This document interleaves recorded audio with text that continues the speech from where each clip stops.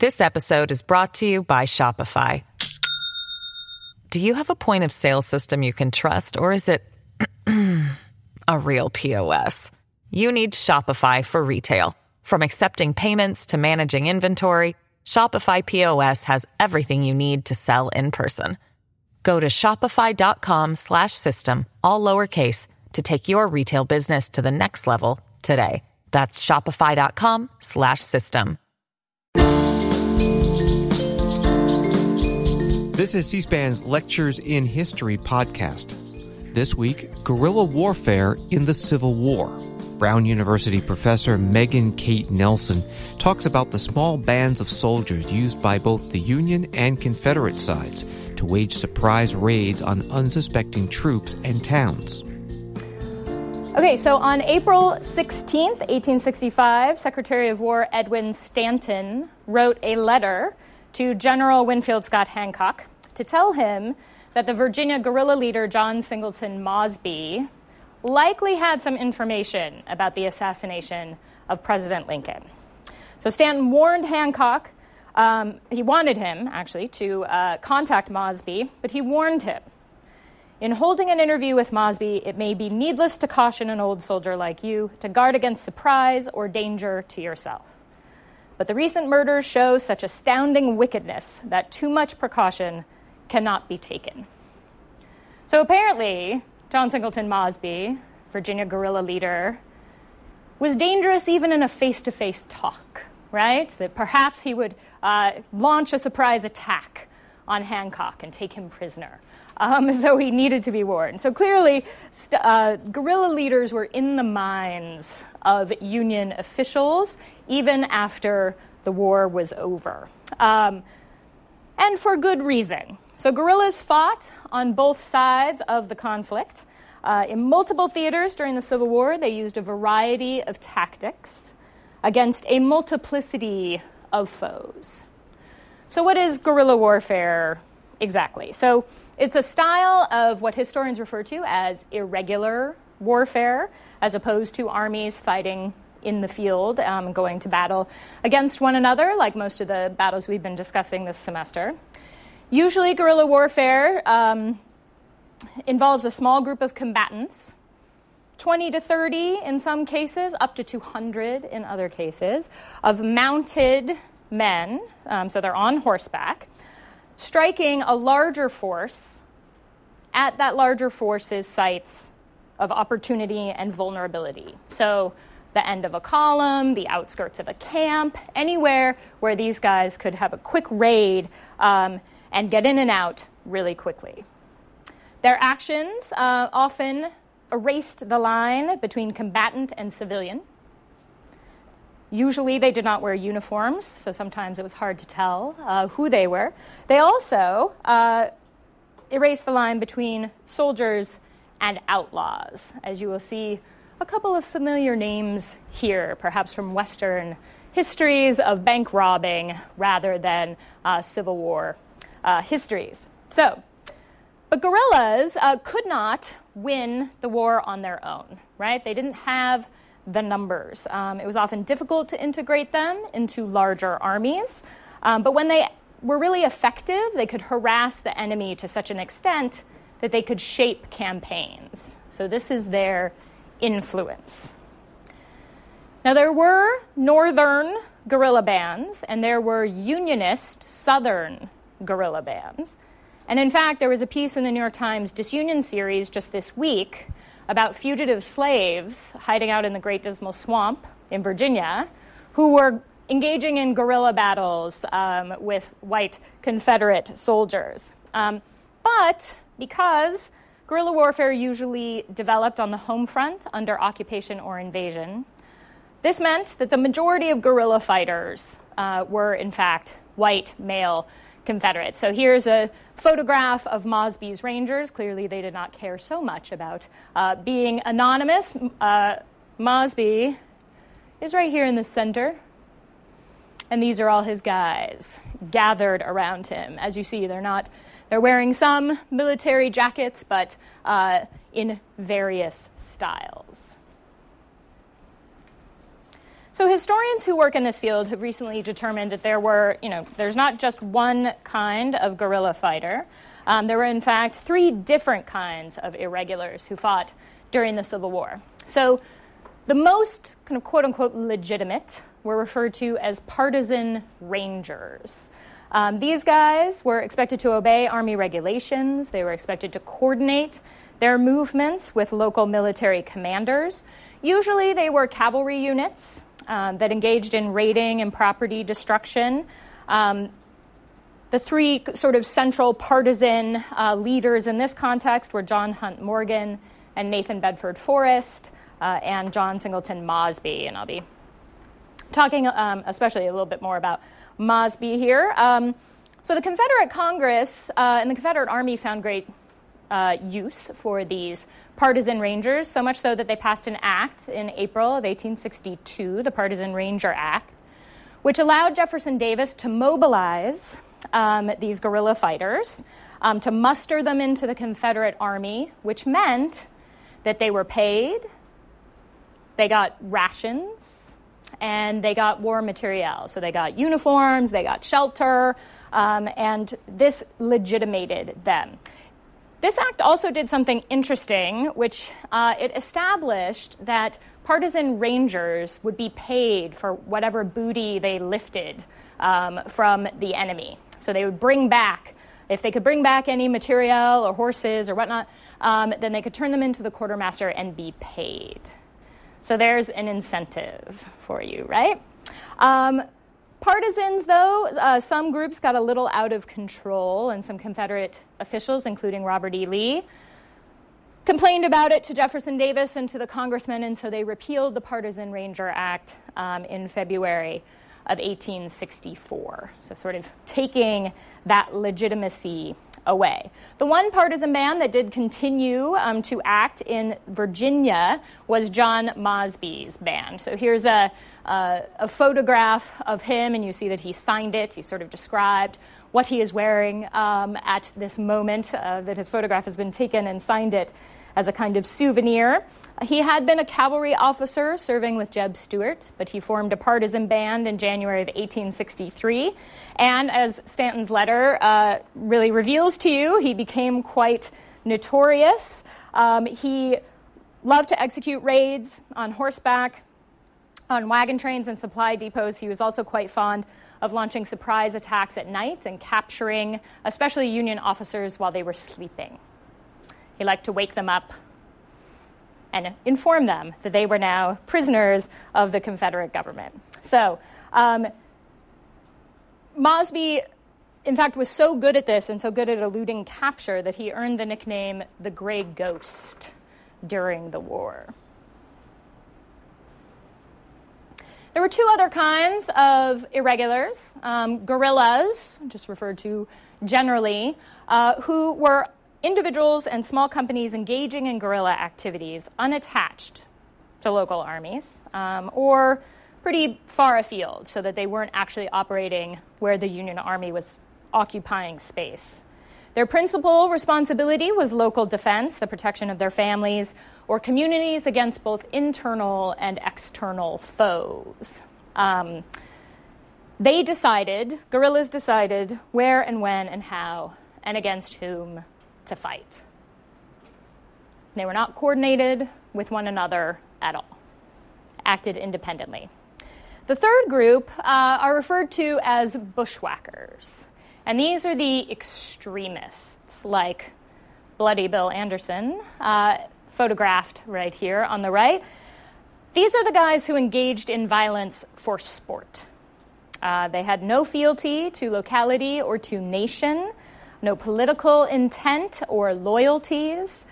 They were the most gratuitously violent of all of the irregulars. They initiated cycles of revenge and retaliation wherever they went, and really they were the ones who spread the most panic and fear in the southern countryside among basically all civilians. So in The Unvanquished, Grumby's independents are bushwhackers, right? Whereas John Sartoris, part guerrilla, part partisan ranger, right? So who were these guys? And what were they doing? So they were recruited from local populations, usually by kin or neighbors. They operated in their own neighborhoods, which was an asset, right? Because as we talked about before with Southerners on the home front, they could be close to their network of supporters. They also knew the landscape quite well, and they used it to their advantage.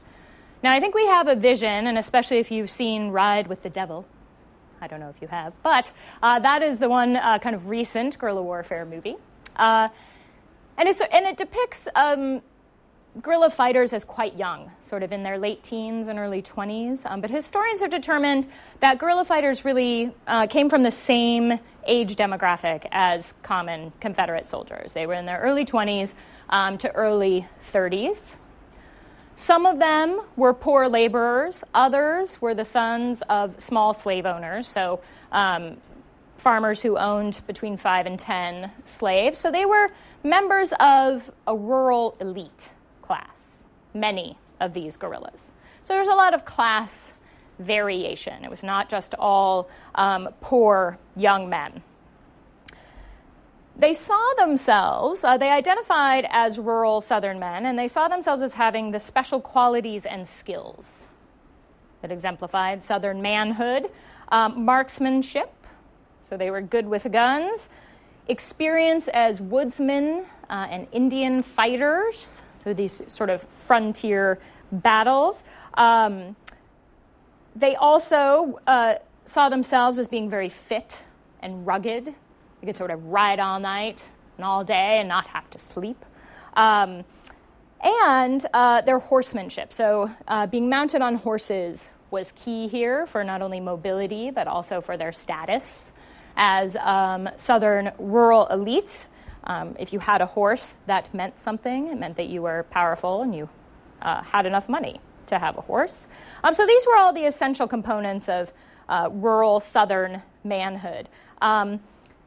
They also had they developed this sense of honor, that if anybody insulted them or their families, they were going to respond, usually with some form of violence, or often with some form of violence. So these are all the qualities that are informing their Southern manhood and their guerrilla activities. They also had a strong interest in protecting the institution of slavery. They were all pretty much pro-slavery advocates, the Confederate guerrillas. The Unionists were somewhat different, and we'll talk about them in a second. But here you can see Jesse and Frank James, the brothers, who started out their careers as guerrilla fighters, and then after the war moved west and became bank robbers. So how did they do this? How did they sort of establish bands and gain some success in this context? Well, first, it was that good combination of speed and surprise, right? So this is what horses gave them and what small bands gave them, is that they could move very quickly through the landscape. They would attack, wreak whatever havoc they could, melt back into the forest. Most guerrillas were very difficult to identify because of this, because they would just sort of hit you and leave, often at night. And this is an interesting component of guerrilla strategies, because invisibility, you would think, would be important, right? You don't want to get caught. You don't want to be identified. But then they had these leaders who had widespread fame and were notorious and often had bounties put on their heads, right? And those leaders cultivated this reputation because it was useful psychologically and because it helped them recruit people into their bands. So there's a real tension there between invisibility and visibility. Enemy supply trains were their favorite targets because they could get all manner of things from those wagons. Uniforms they particularly enjoyed because it was a trophy, especially if they took uniforms from men they killed. But it was also useful as one of their tactics, right? Because they'd put on these Union uniforms and use deceit. They'd sort of pretend that they were Union soldiers, and then they would launch an attack from the inside. So that was very useful to them in these raids. They also were happy to take food and any kind of war material they could find, clothing, tents, medical supplies. They also raided Union camps for horses because, again, this was their tool of the trade, this was their transportation, and they often had horses shot out from under them, so they needed to replenish their supply. And as I noted with Mosby, they liked taking prisoners, especially high-ranking officers. So they would deliver these Union soldiers to Confederate prisons. So these were their targets. They rarely endangered organized bodies of troops. They fired on pickets or lone patrols. They did not want to take on large armies in the field because they would lose, right? So they kind of picked people off on the edges. This episode is brought to you by Shopify. Do you have a point of sale system you can trust, or is it a real POS? You need Shopify for retail. From accepting payments to managing inventory, Shopify POS has everything you need to sell in person. Go to shopify.com/system, all lowercase, to take your retail business to the next level today. That's shopify.com/system. They also used, interestingly, biological warfare, usually by throwing dead animals in water sources that were near Union camps. Because you take water and food away from an army and you debilitate it, right? As you can imagine, psychological warfare was a very strong component of guerrilla activities. Some guerrillas left, and these were mostly bushwhackers, left calling cards on bodies. They wrote notes that mocked the dead or their relations. Also, some of them took trophies, cutting off body parts of the men they had killed and riding away with them and showing them off. Trophy taking like that was a way to build community within a guerrilla band, but it was also a kind of material symbol of their success, right? And it helped intimidate their enemies, both military and civilian. So why would they do this? Some of them were motivated by support of the Confederate cause. They wanted, they sort of believed in what they were doing, and what they were doing was defending these higher values and ideals of the Confederacy. And ideals that they believed define them as Southerners. Some of them were overtly impelled to stop the Yankee invasion. There was a very defensive move that they would not ride out and try to attack any Union forces. They would just act defensively to stop Yankee soldiers from operating in their vicinity. Again, male honor was one component of this, and this is where the cycle of guerrilla violence starts to move, right? Because if a Union patrol injures a guerrilla's family member or friend, that guerrilla will take revenge, and it will start this whole cycle going. So their honor was very highly invested in martial courage and strength and integrity. And if there was any slight to their reputation, men who were fully invested in their own honor would, again, act violently to shore it up. For many men, especially bushwhackers, engaging in guerrilla warfare was an opportunity to make money through plunder or take revenge on people who they had, sort of negative feelings about or anger even before the war began.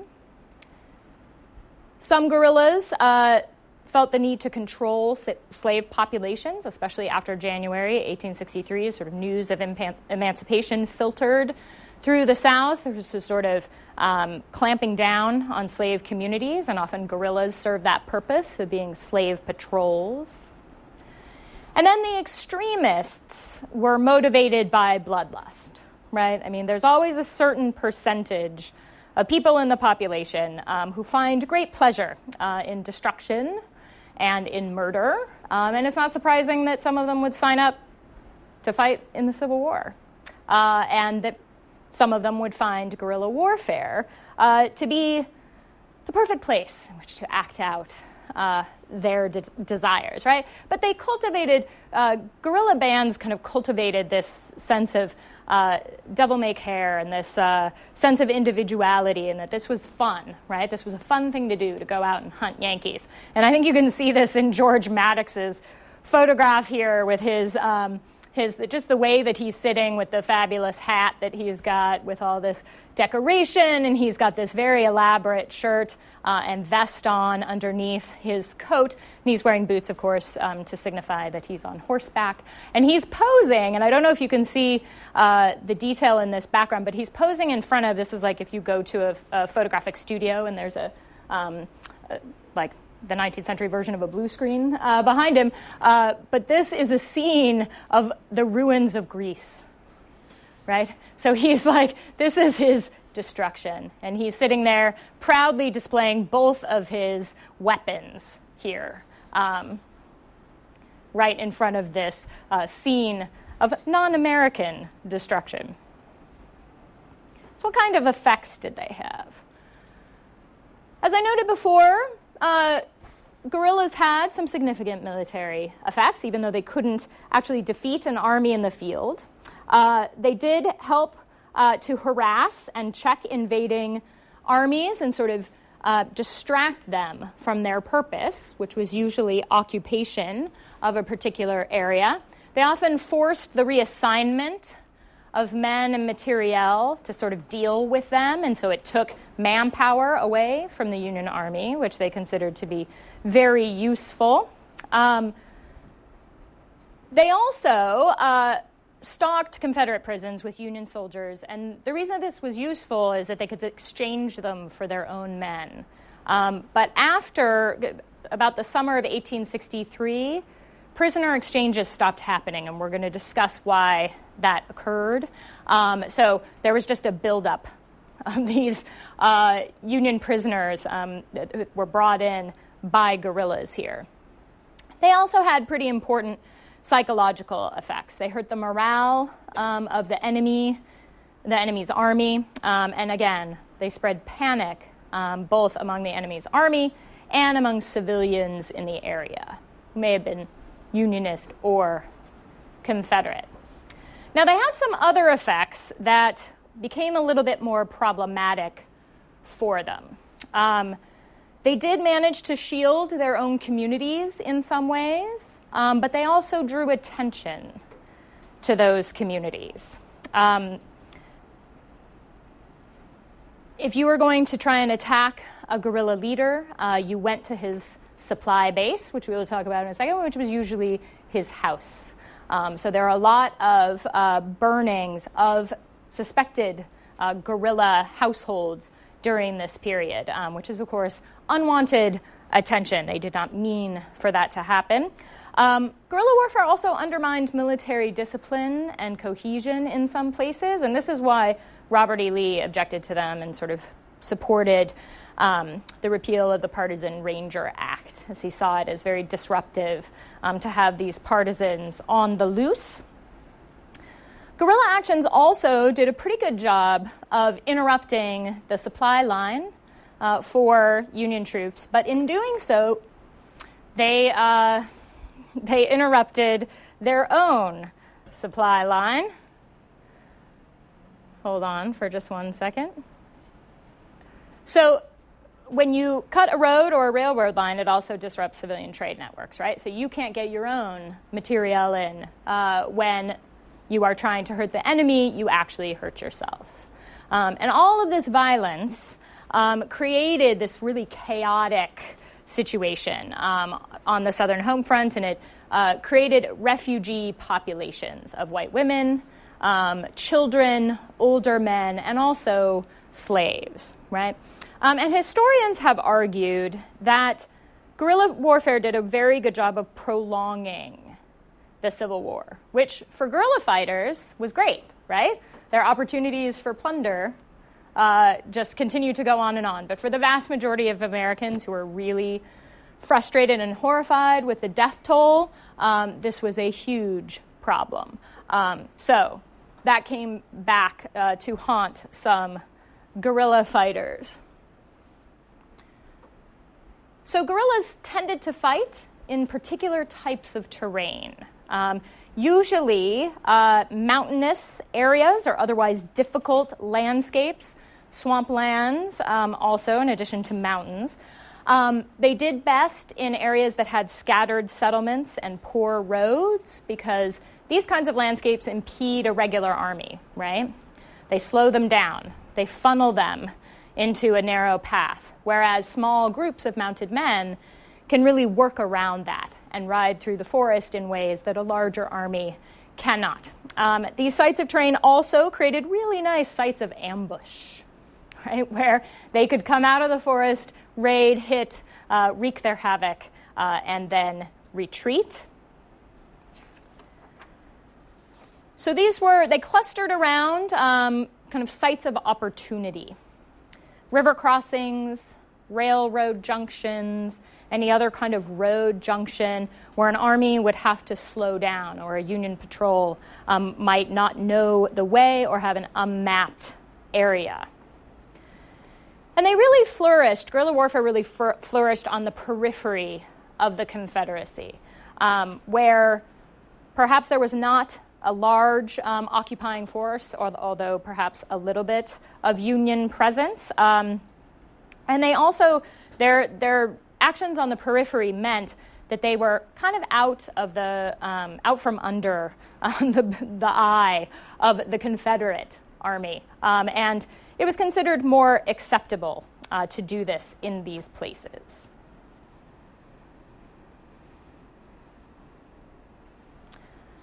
So as in other regions, women in guerrilla areas and guerrilla landscapes were left to shoulder the burdens of both household and farm when their men were away, in the bush, as historians like to refer to it. They also participated pretty directly in guerrilla warfare efforts. And so this is what Leanne Weitz is writing about in her article that you read for today, 40 shirts and a wagon load of wheat.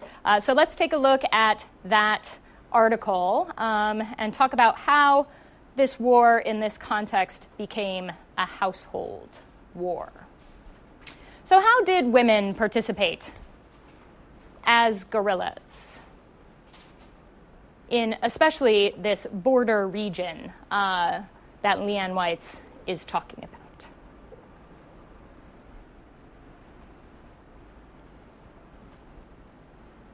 Yeah, Steve.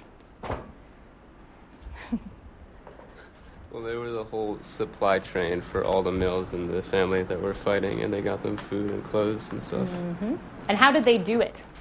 Didn't they just go into town and buy it, and some of it they made themselves? Mm-hmm. Yeah, so doing the things that women were expected to do, right? Go into town, buy cloth, buy food, take the wheat in to be ground. And this is how they supported their men, right? Now, why has women's kind of very direct participation in this context been kind of erased from Civil War memory? Yeah, Brooke. They were often made to be victims by both the Union Army and by the guerrilla fighters, so they were sort of in between in a way that, and they also made themselves victims, mm-hmm. so that they didn't necessarily carry a lot of the responsibility. Mm-hmm. Yeah, why would they do that? Well, because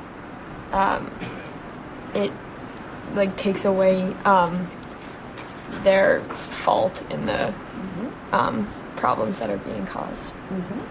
This is part of their gender role, right? I mean, we talked about the whole ideal of the Southern lady and about kind of the defense of the home front as a very strong part of Confederate male identity.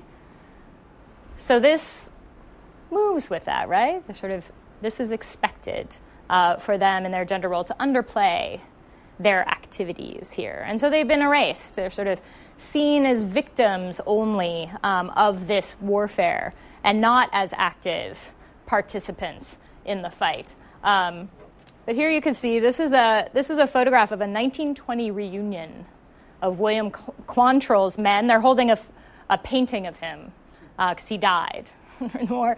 But here you see, so it's all these, older men right here. They're, getting pretty ancient by this point. And here at the very top of this triangle is a woman.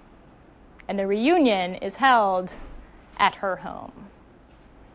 Right? So here she is kind of taking part in a very obvious, sort of prominent way in not only this kind of reunion of the men of Quantrill's band, but also in the memory making of it. But this becomes a problem, right? We don't usually think about women as being involved in guerrilla warfare.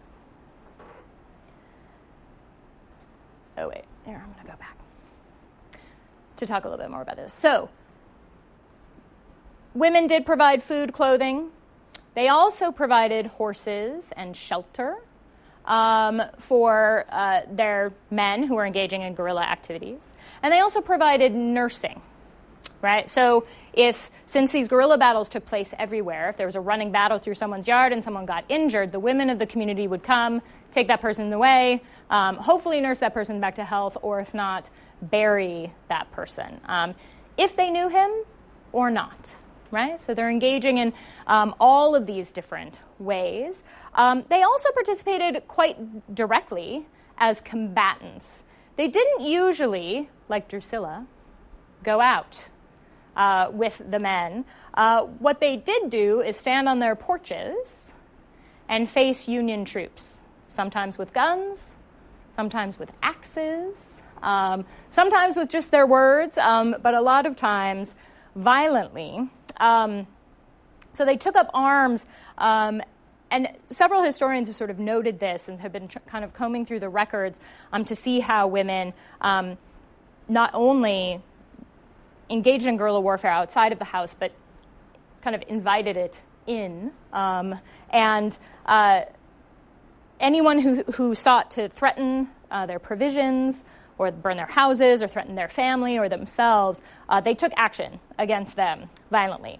But guerrilla warfare really took a really heavy toll on the home front, especially in these border areas. Missourian Lizzie Brannock wrote in a letter to her brother in January 1864, "Our country is desolate, indeed almost entirely a wilderness. Robbery is an everyday affair so long as there was anything to take.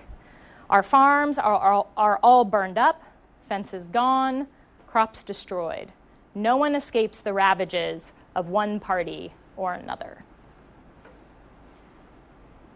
So, as I noted before, women also became targets as Union armies tried to control guerrilla warfare. For example, in the fall of 1864, Ulysses S. Grant suggested to Phil Sheridan, who was in Virginia, that the families of most of Mosby's men are known and can be collected. I think they should be taken and kept as hostages for good conduct. Right? So here again, attacking the family as a way to get the guerrilla man to behave. So women were engaging in guerrilla warfare more than we normally think about them as doing so. Also, and historians of guerrilla warfare have not talked about Native Americans very much. As I said earlier, most guerrillas were white Confederate men. But it's interesting to think about other groups that use these same kinds of tactics as opportunities in order to gain certain things for their communities in the context of the Civil War. So we talked very briefly a few weeks ago about the Confederate campaign for New Mexico in the spring of 1862. In his battle report, and I don't know if you guys remember this, but it's kind of near the end of his report, and Confederate General Henry Sibley, in his arguments for abandoning New Mexico as a Confederate goal, cited the constant threat from Native American raiders. During the last year, he wrote, hundreds of thousands of sheep have been driven off by the Navajos. He had an extreme plan for dealing with this. Indeed, such were the complaints of the people in this respect that I had determined to encourage private enterprises against them, so guerrilla warfare against Native Americans, against that tribe and the Apaches, and to legalize the enslaving of them. So here's an unusual situation where a Confederate army is combating guerrillas and suggests the enslavement of Native Americans in order to deal with it. Now, again, most Civil War historians don't pay much attention to Native Americans as combatants in the Civil War at all, and certainly not as guerrilla fighters. But as one officer in the Trans-Mississippi West once put it, Indians make the best guerrillas. Now, this is not that surprising, right? The moment Europeans stepped on American shores, Native Americans resisted their occupation using surprise attacks, hit-and-run style raids on homesteads, the theft of livestock, and the taking of captives, right? So these are all very familiar strategies, and in fact, many guerrilla bands named themselves after Native American tribes, forging that link between these two cultures. So the desert Southwest during the American Civil War, I think we can think of as a Native American home front, right? So Native American tribes had been operating in that area for a long time before American military presence there, and they had always been raiding as part of their culture, right? They would raid other tribes. They would increasingly raid Anglo settlers in the 1820s and 30s and 40s. And this is how they supported themselves and created empires for themselves, was in this huge trade network of all of the stuff that they raided, which included horses and included stock and included captives. And so when Union and Confederate troops showed up and started fighting each other, Native American groups saw this as an opportunity to acquire more horses, oxen and beef cattle in particular, and sometimes also captives. And during the Civil War, Native raiders had the same kind of effect on both Confederate and Union troops in New Mexico and parts of Arizona as other guerrillas had in other theaters. So this is not solely guerrilla warfare, the province of poor white men. New Mexico was a site of raiding almost constantly throughout the war. But the most violent guerrilla theater, and most historians agree about this, was the Missouri-Kansas border, the western Missouri, eastern Kansas. Part of this was due to still kind of roiling resentments and this legacy of violence from the 1850s, as we discussed in the first couple weeks of class. Free soil guerrillas, like John Brown, had made repeated raids into Missouri to steal slaves in the mid-1850s. They were referred to as Jayhawkers, these Unionist anti-slavery guerrillas. What also contributed to this was the fact that in 1861, most Americans living in this area around the Trans-Mississippi West still lived kind of beyond the effective rule of courts and legislatures. They settled their own business. They engaged in some feuding. They were not squeamish about implementing vigilante justice. And this fueled a lot of their Civil War activities, these sort of private feuds and vendettas. And as I also noted earlier in the semester, Missouri was politically divided. And in that kind of context, guerrilla warfare sort of flourishes, and civilians are sort of forced to take sides. On September 23rd, 1861, the Jayhawker Jim Lane, with a small group of men, plundered and torched the border town of Osceola, Missouri, interestingly named after a Native American chief from Florida. In response to this, Southern men just flocked to Confederate guerrilla bands. So here again, we have a cycle starting of strike and response, right? After John C. Fremont's proclamation on August 30th, 1861, that established martial law and the freedom of confiscated slaves, even more Missouri men flooded to the Confederate guerrilla ranks, especially along the western border. So here in this slide, you can see the map of the number of armed conflicts, like official armed conflicts, going on in this area along this sort of border between Missouri and Kansas, between Kansas City and Junction City, basically, and from St. Joseph to Coffeyville, north and south. And this doesn't even count the number of, sort of undocumented or poorly documented attacks and raids. In this context, both sides, both Jayhawkers and Missouri guerrillas, lived off the countryside. So civilians were really in dire straits in this context. So what to do about this? In June of 1863, the Union General Thomas Ewing Jr. Was transferred to the command of the District of the Border with the explicit charge that he get a handle on this guerrilla warfare, that he needed to do something to get this area under control. So immediately when he arrived, he started collecting names of disloyal border residents, mostly women and elderly men. And in the summer of 1863, he began to arrest family members of known guerrillas and incarcerated many of them, segregated by sex so that the women were in one jail and the men were in another. Now, what do we find out from Leanne Weitz about what happened here? Yes. Wait. Sorry, he may not be able to get right to you. Go ahead. The women's jail was built shoddily, so it collapsed and killed many women. Mm-hmm. Including whom? Including the two sisters of Bloody Anderson. Mm-hmm. Bloody Bill Anderson killed one of his sisters and maimed the other, right? And what else do we find out from her about that jail? Where was it?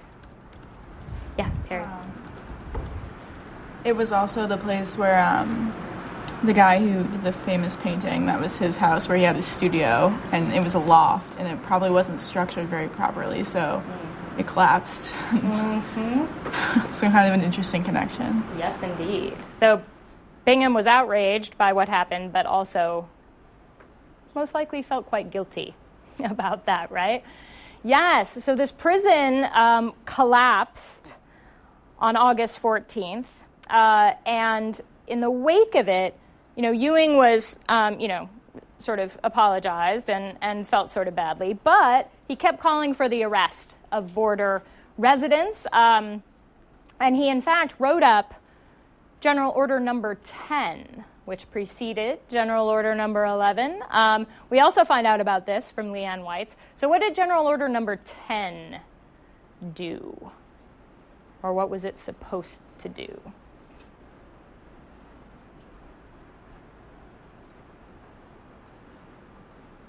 You remember this detail from the article?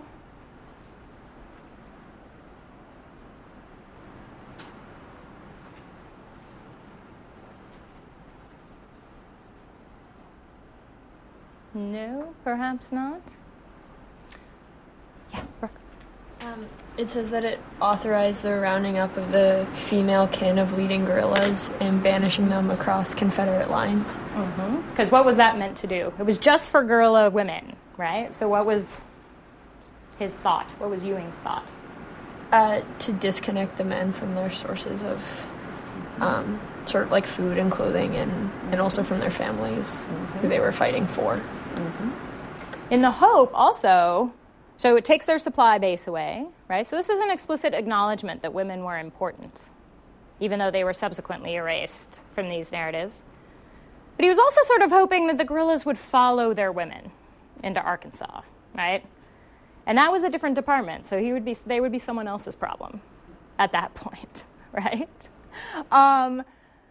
But before that could go into effect, Quantrill, William Clark Quantrill, and Bloody Bill Anderson was one of his captains. They were bushwhackers through and through. They were devoted to wreaking havoc. On August 21st, guerrilla leader William Quantrill and his band of 400 men rode into Lawrence, Kansas, and killed more than 188 men and burned much of the town. Here's an illustration of the ruins of Lawrence, Kansas in the wake of that particularly large and devastating raid. This was a very spectacular moment. Usually guerrillas did not attack whole towns like this, but most Missourians understood this act as an explicit act of revenge for the prison collapse and the presence of Ewing and his sort of anti-guerrilla tactics. Now, Ewing was afraid that this was just going to spiral out of control, that the Jayhawkers were going to respond and it would just destroy not only homesteads, but entire towns and communities along the border. So 4 days later, after the raid on August 25th, he issued General Order Number 11, which was much broader than General Order Number 10. And it ordered the depopulation of basically 3.5 counties. Jackson, Jackson, Cass, Bates, and the northern part of Vernon. Sorry, I have a pointer. So here's the northern part of Vernon down here. Here's Bates County and Cass County and Jackson. It's all south of the Missouri River here. So these were the sort of center of all the guerrilla warfare. And he just said, all right, we're just going to get everyone out of there, right?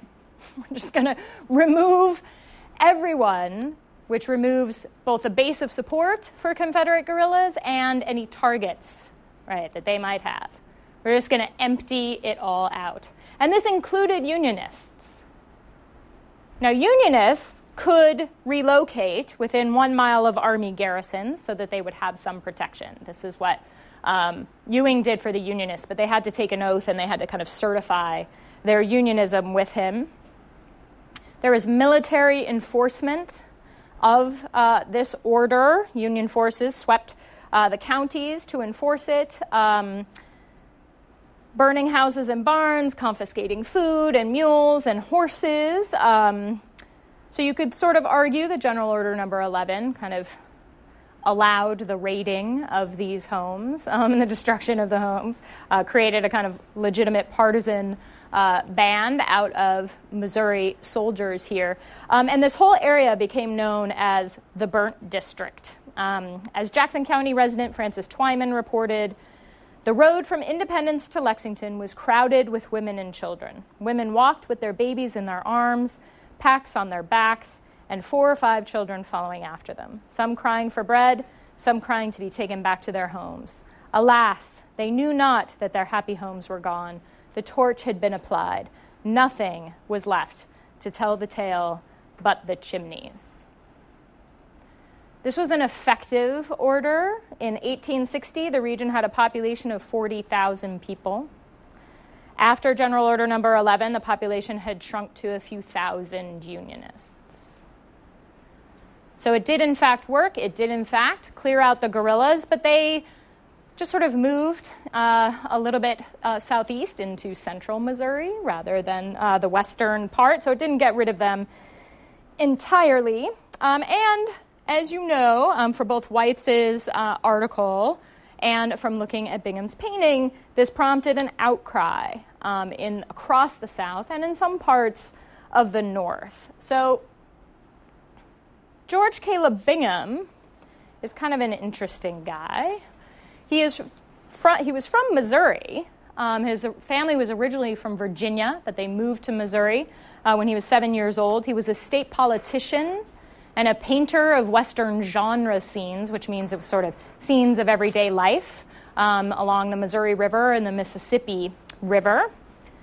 He was a Unionist and a captain on the Unionist Missouri home front, so he was sort of part of Ewing's troops here, and he was outraged at what he called martial law or General Order Number 11. So I asked you to look at this painting. This became the most popular image and the most sort of spectacularly effective image to come out of this region depicting guerrilla warfare. So what's going on in this? Genre paintings are usually telling a story around groups of figures who are depicted here. So what is the story of Bingham's painting?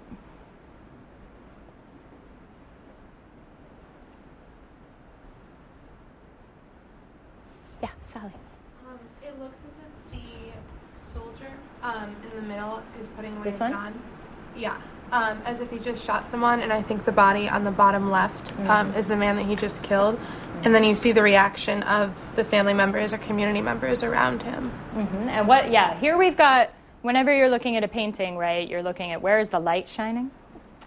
It's all shining here on the white sort of shirt of this woman. So what is everyone's reaction? This man is dead. This woman, either dead or has fainted. So what are all the various reactions of the family members? Yeah. Well, the people close to the older man and woman seem to be mourning the death and begging. The woman seems to be begging him not to challenge the soldiers. And then there's bystanders that are definitely intrigued. And then another thing that's interesting is far in the background on the right, it looks, you can see the smoke. Oh, here, yeah. Yeah, it looks like maybe a battle just happened. Or they raided a town and burned the town. Probably that. So the countryside is burning, right? You've got multiple fires. You've got at least 10 in the background of this painting.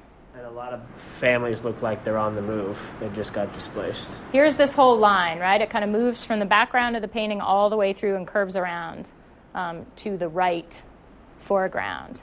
Yeah. Luke, did you have a... No? Yeah, Jeff. One of the main parts of this painting is you have the main man in this family, presumably the master of the house of the person who just got killed with all the women around him, and he's trying to get the soldier to stop doing what he's doing, and it's a whole portrayal of the southern man defending his family and defending the innocent women and innocent people of his family. Yes, because these are clearly soldiers, right? And this particular soldier right here, what's he in the act of doing? Either taking out or putting away his gun. Yeah. We don't know which one. Yes. Gun or possibly sword also. But definitely threatening, right? Like he is threatening this man in particular. This woman has thrown herself across him to protect him. And yes, and then we have the begging woman. Please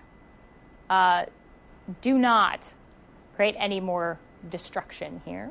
Good, yeah. And what does Leon Weitz have to say about this painting and the centrality of this figure right here? This older man. She talks about this painting quite a bit at the end of her article. Yeah, Carolyn. Well, she talks about how Bingham felt empathy for the women and how he mostly felt towards them, but then he makes the central figure a man, and he doesn't show the power that the woman held in the guerrilla lifestyle, and that he should have made a portrait of women like going with the supplies and going to town to do the work for the men. Or even if this had been a woman, right? Like, no, right? Stop. Because that's what women were actually doing. Yeah, good. So this whole painting, in her view, contributes to that victimization narrative, and this is why we have this vision of guerrilla warfare as being so male-dominated and women being the victims of it, because of images like this, where the center of the conflict here is between Union soldiers and male civilians, male Southern civilians, right? Yeah. So who else is in this painting? What other scenes do you note? Yeah, Perry. Like in the house in the top left, you can see them raiding the house, and I think it looks like a carpet that they're dropping off the balcony there. So like just another thing, the guerrillas were like raiding the house. And there's a wagon back here that they're it looks like they're offloading everything and putting it in the wagon. Yeah. And what does the Union Army want with a carpet? It's just another thing to take. I mean, maybe they would cut it up and use it for something else, but I mean, anything they could use. I mean, they also have like contraband and slaves and other people who they're housing, so like maybe they would use it for that. Yeah, but it doesn't seem like war material, right? No, but they're just kind of looting the house for everything. exactly. Yes, what else? Yeah, Brooke. Right in the bottom right-hand corner, you also see a black man who looks, I don't know if he's ashamed or like he's hiding his face from everything that's happening and sort of seems to be walking in the other direction. So I don't know what that might say about the whole situation, but it sort of creates another dimension with what slaves or freed blacks or those sorts of group might. This is fascinating, right? Like this is the most prominent grouping, but this is the second most prominent. It's right here in the right foreground. How do you read this? How do you read it? Yeah. I think it's hard to interpret it. I don't know exactly what to say with it, but he obviously seems to be a freedman because he doesn't seem to be accounted for. No one seems to be watching over him. He's dressed like he has a normal free lifestyle, but I really don't know what to say about them just being there. Yeah, it seems confusing. Well, he seems to be ashamed, I guess, and to the extent that White says that the painting was meant to serve as a political statement to discredit the Union's abuse of civil liberties. I mean, it would be sort of a poignant symbol for the source or the symbolic, genesis of, the Union's supposed moral high ground, being ashamed at the actions of their supposed, people who came to their aid. Yeah, Southerners, and so it's interesting that Bingham is a kind of Unionist Southerner here, but Southerners like to argue that the Union Army was in fact not emancipationist, and this is after the Emancipation Proclamation. This whole thing takes place, and that in fact they were raiding and plundering black homes and slave quarters just as they were white homes, and so in fact this sort of undermined all their claims to emancipationist kind of moral high ground, that this figure would be just as appalled by the actions of the Union soldiers as the white citizens here. What other thoughts? Yeah, Shiba. There's also a black woman on the left part of the foreground, and it seems she's like a household servant, and she's holding the fainted, probably the grandmother, and she's looking up to the grandfather. Maybe I think she's portrayed like a normal member of the family, and it feels like she feels herself belonging to this family, and she's defending her family against the Union soldiers.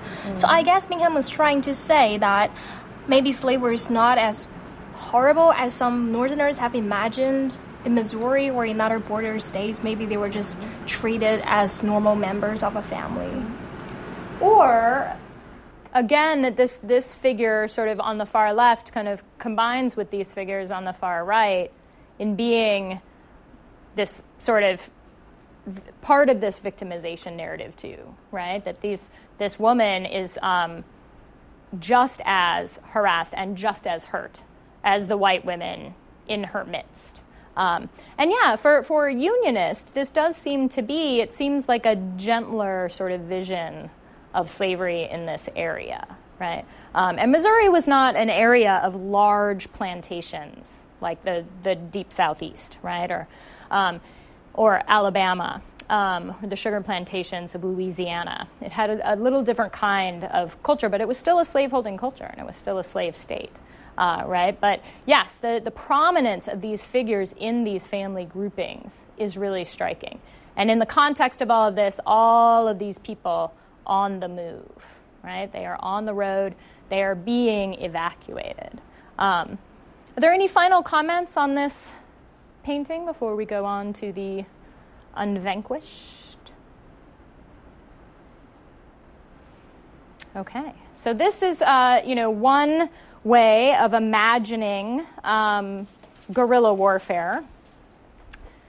And fiction is another way of imagining it. So you read William Faulkner's series of short stories here collected as one called The Unvanquished for today from the 1930s. Faulkner had grown up in Lafayette County, Mississippi, which is the template for his fictional Yoknapatawpha. These were as I noted, 7 short stories initially published serially in the Saturday Evening Post, which is why they have, each chapter has a kind of definitive beginning and end, and a sort of wonky chronology. Not really sure exactly where they are in the war at any given moment. Union troops entered northern Mississippi in the spring of 1862 into Corinth, right, which is a town that gets mentioned a couple of times in The Unvanquished, and they operated there sporadically throughout the course of the war. So the residents of northern Mississippi were in a kind of no man's land between 2 armies. There were some Union troops operating, some in occupation. There were vast areas where Confederate guerrillas were in control. Nathan Bedford Forrest and his cavalry kind of harassed Union troops constantly through 1862 and 3. And most northern Mississippi residents endured a kind of similar kind of raiding from all sides, as not with the intensity of Missouri residents, but a similar kind. So Faulkner, for whom the Civil War is a sort of very present fact in most of his fiction, engages with the Civil War in this series of short stories most directly. And these images are from the woodcuts.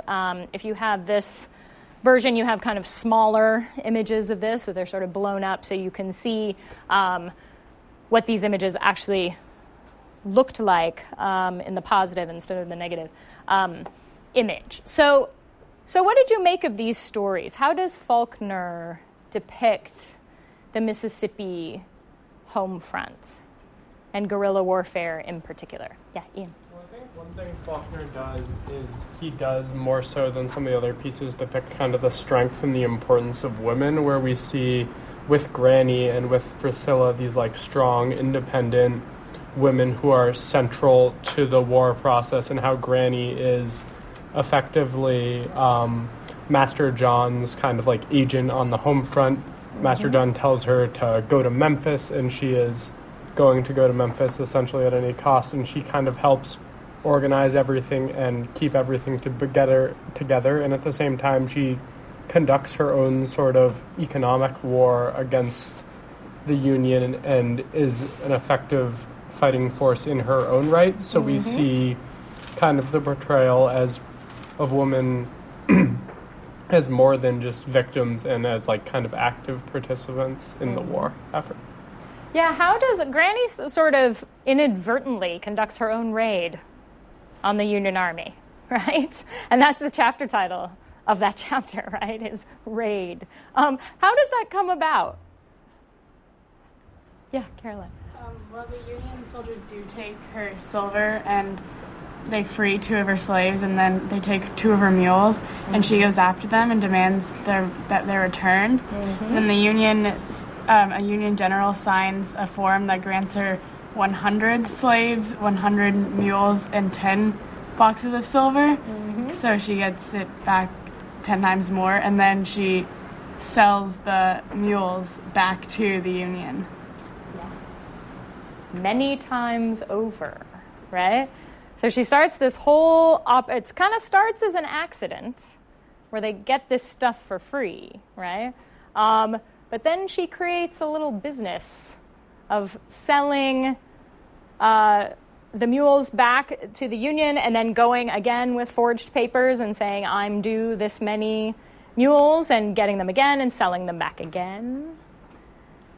Makes somewhere around $7,000 doing this over the past, after the last 2 years of the war. But then she pays the price for this, right? So why does she end up, Ringo at one point says it was, it all goes back to those first mules we got for free, right? But what actually, kills her? How does her death come about? Is it because she's this strong woman on the home front, trying to defend her family? Or what goes on there?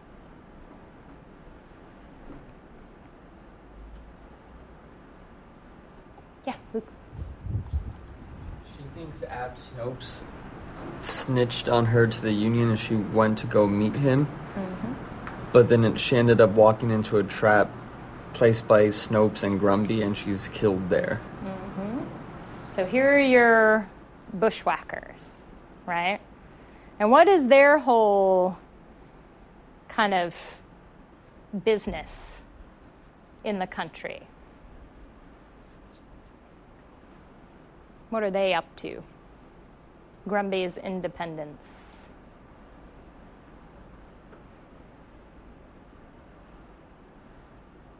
They're just raiding and burning and stealing stuff on both sides. Yeah, killing people, right? Yeah, and at the end, one of the guys, Matt, says, we had a good thing here until you killed that. Grumby killed the grandmother, Granny, right? And then that brought them all kinds of trouble, and they were going to have to leave, right? So here's your problem where the woman on the home front is running into this problem of a guerrilla band. And she can't stand up to them, right? She thinks that they won't kill her. She's like, they won't harm a woman. But they do, right? What else struck you about this novel and Faulkner's depiction of the home front in Mississippi? Yeah, Steve.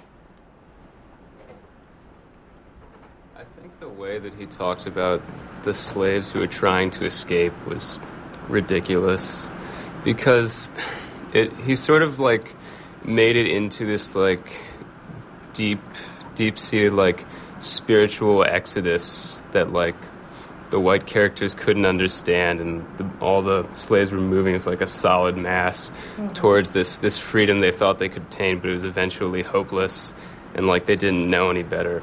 I feel I don't know. I feel like it's kind of offensive, not in that he painted the black characters as untrustworthy or bad or unintelligent, because they're not that.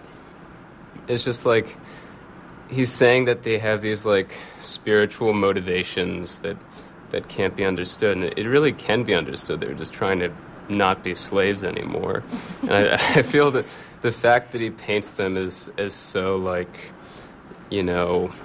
sort of a sense of being other or different, and in that sort of misguided is just he kind of,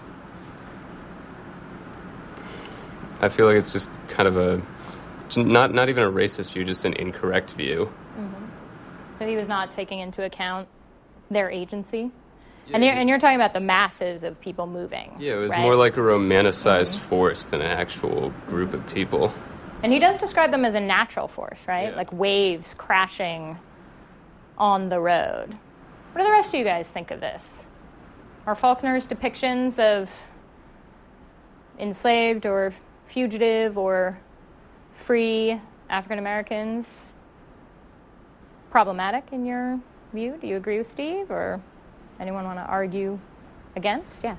Well, I kind of think the way he portrays slaves, particularly in the family of Master John and of Bayard, is kind of as parts of the family, and he portrays them as having a relatively good life. Obviously, Ringo isn't equal to Bayard, even if he's kind of described as being a little smarter and having a lot of really positive qualities. He still sleeps on the pallet under the master's son's bed, so there's clearly always that sense of the gap, but at the same time the slaves genuinely are part of the family and are not, we don't see a lot of instances of unequal treatment, so we kind of see that Faulkner doesn't really sympathize as much with the slaves trying to get to freedom, because in that sense they're kind of being unloyal to the family, which has treated them well. And we see Granny being really frustrated when Lush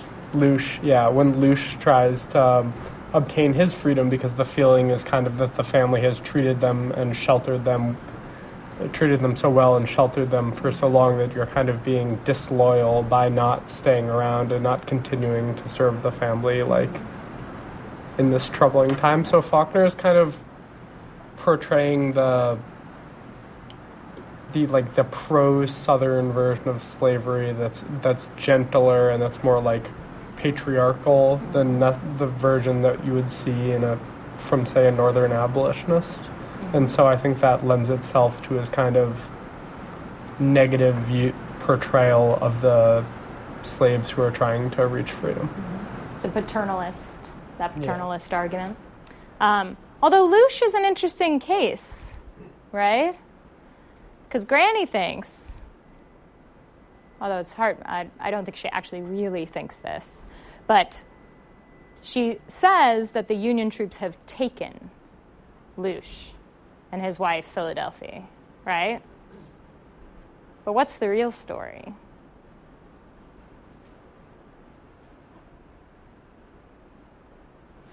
Yeah, Chris.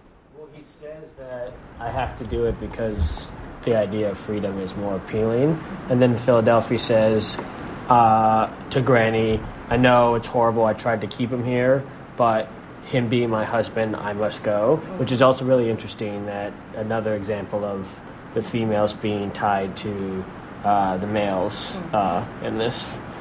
But that is the reason, right? That he just, the idea of freedom, because reading it, he didn't really give one other than that it was just his time to go.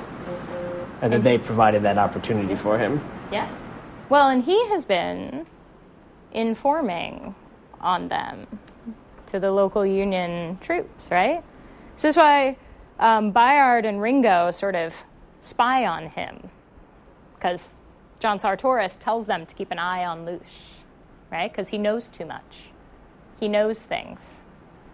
And he knows those things because he has been in contact with the Union Army, and then he brings them, when they finally get there, the burning of the house, he shows them where the silver is, right?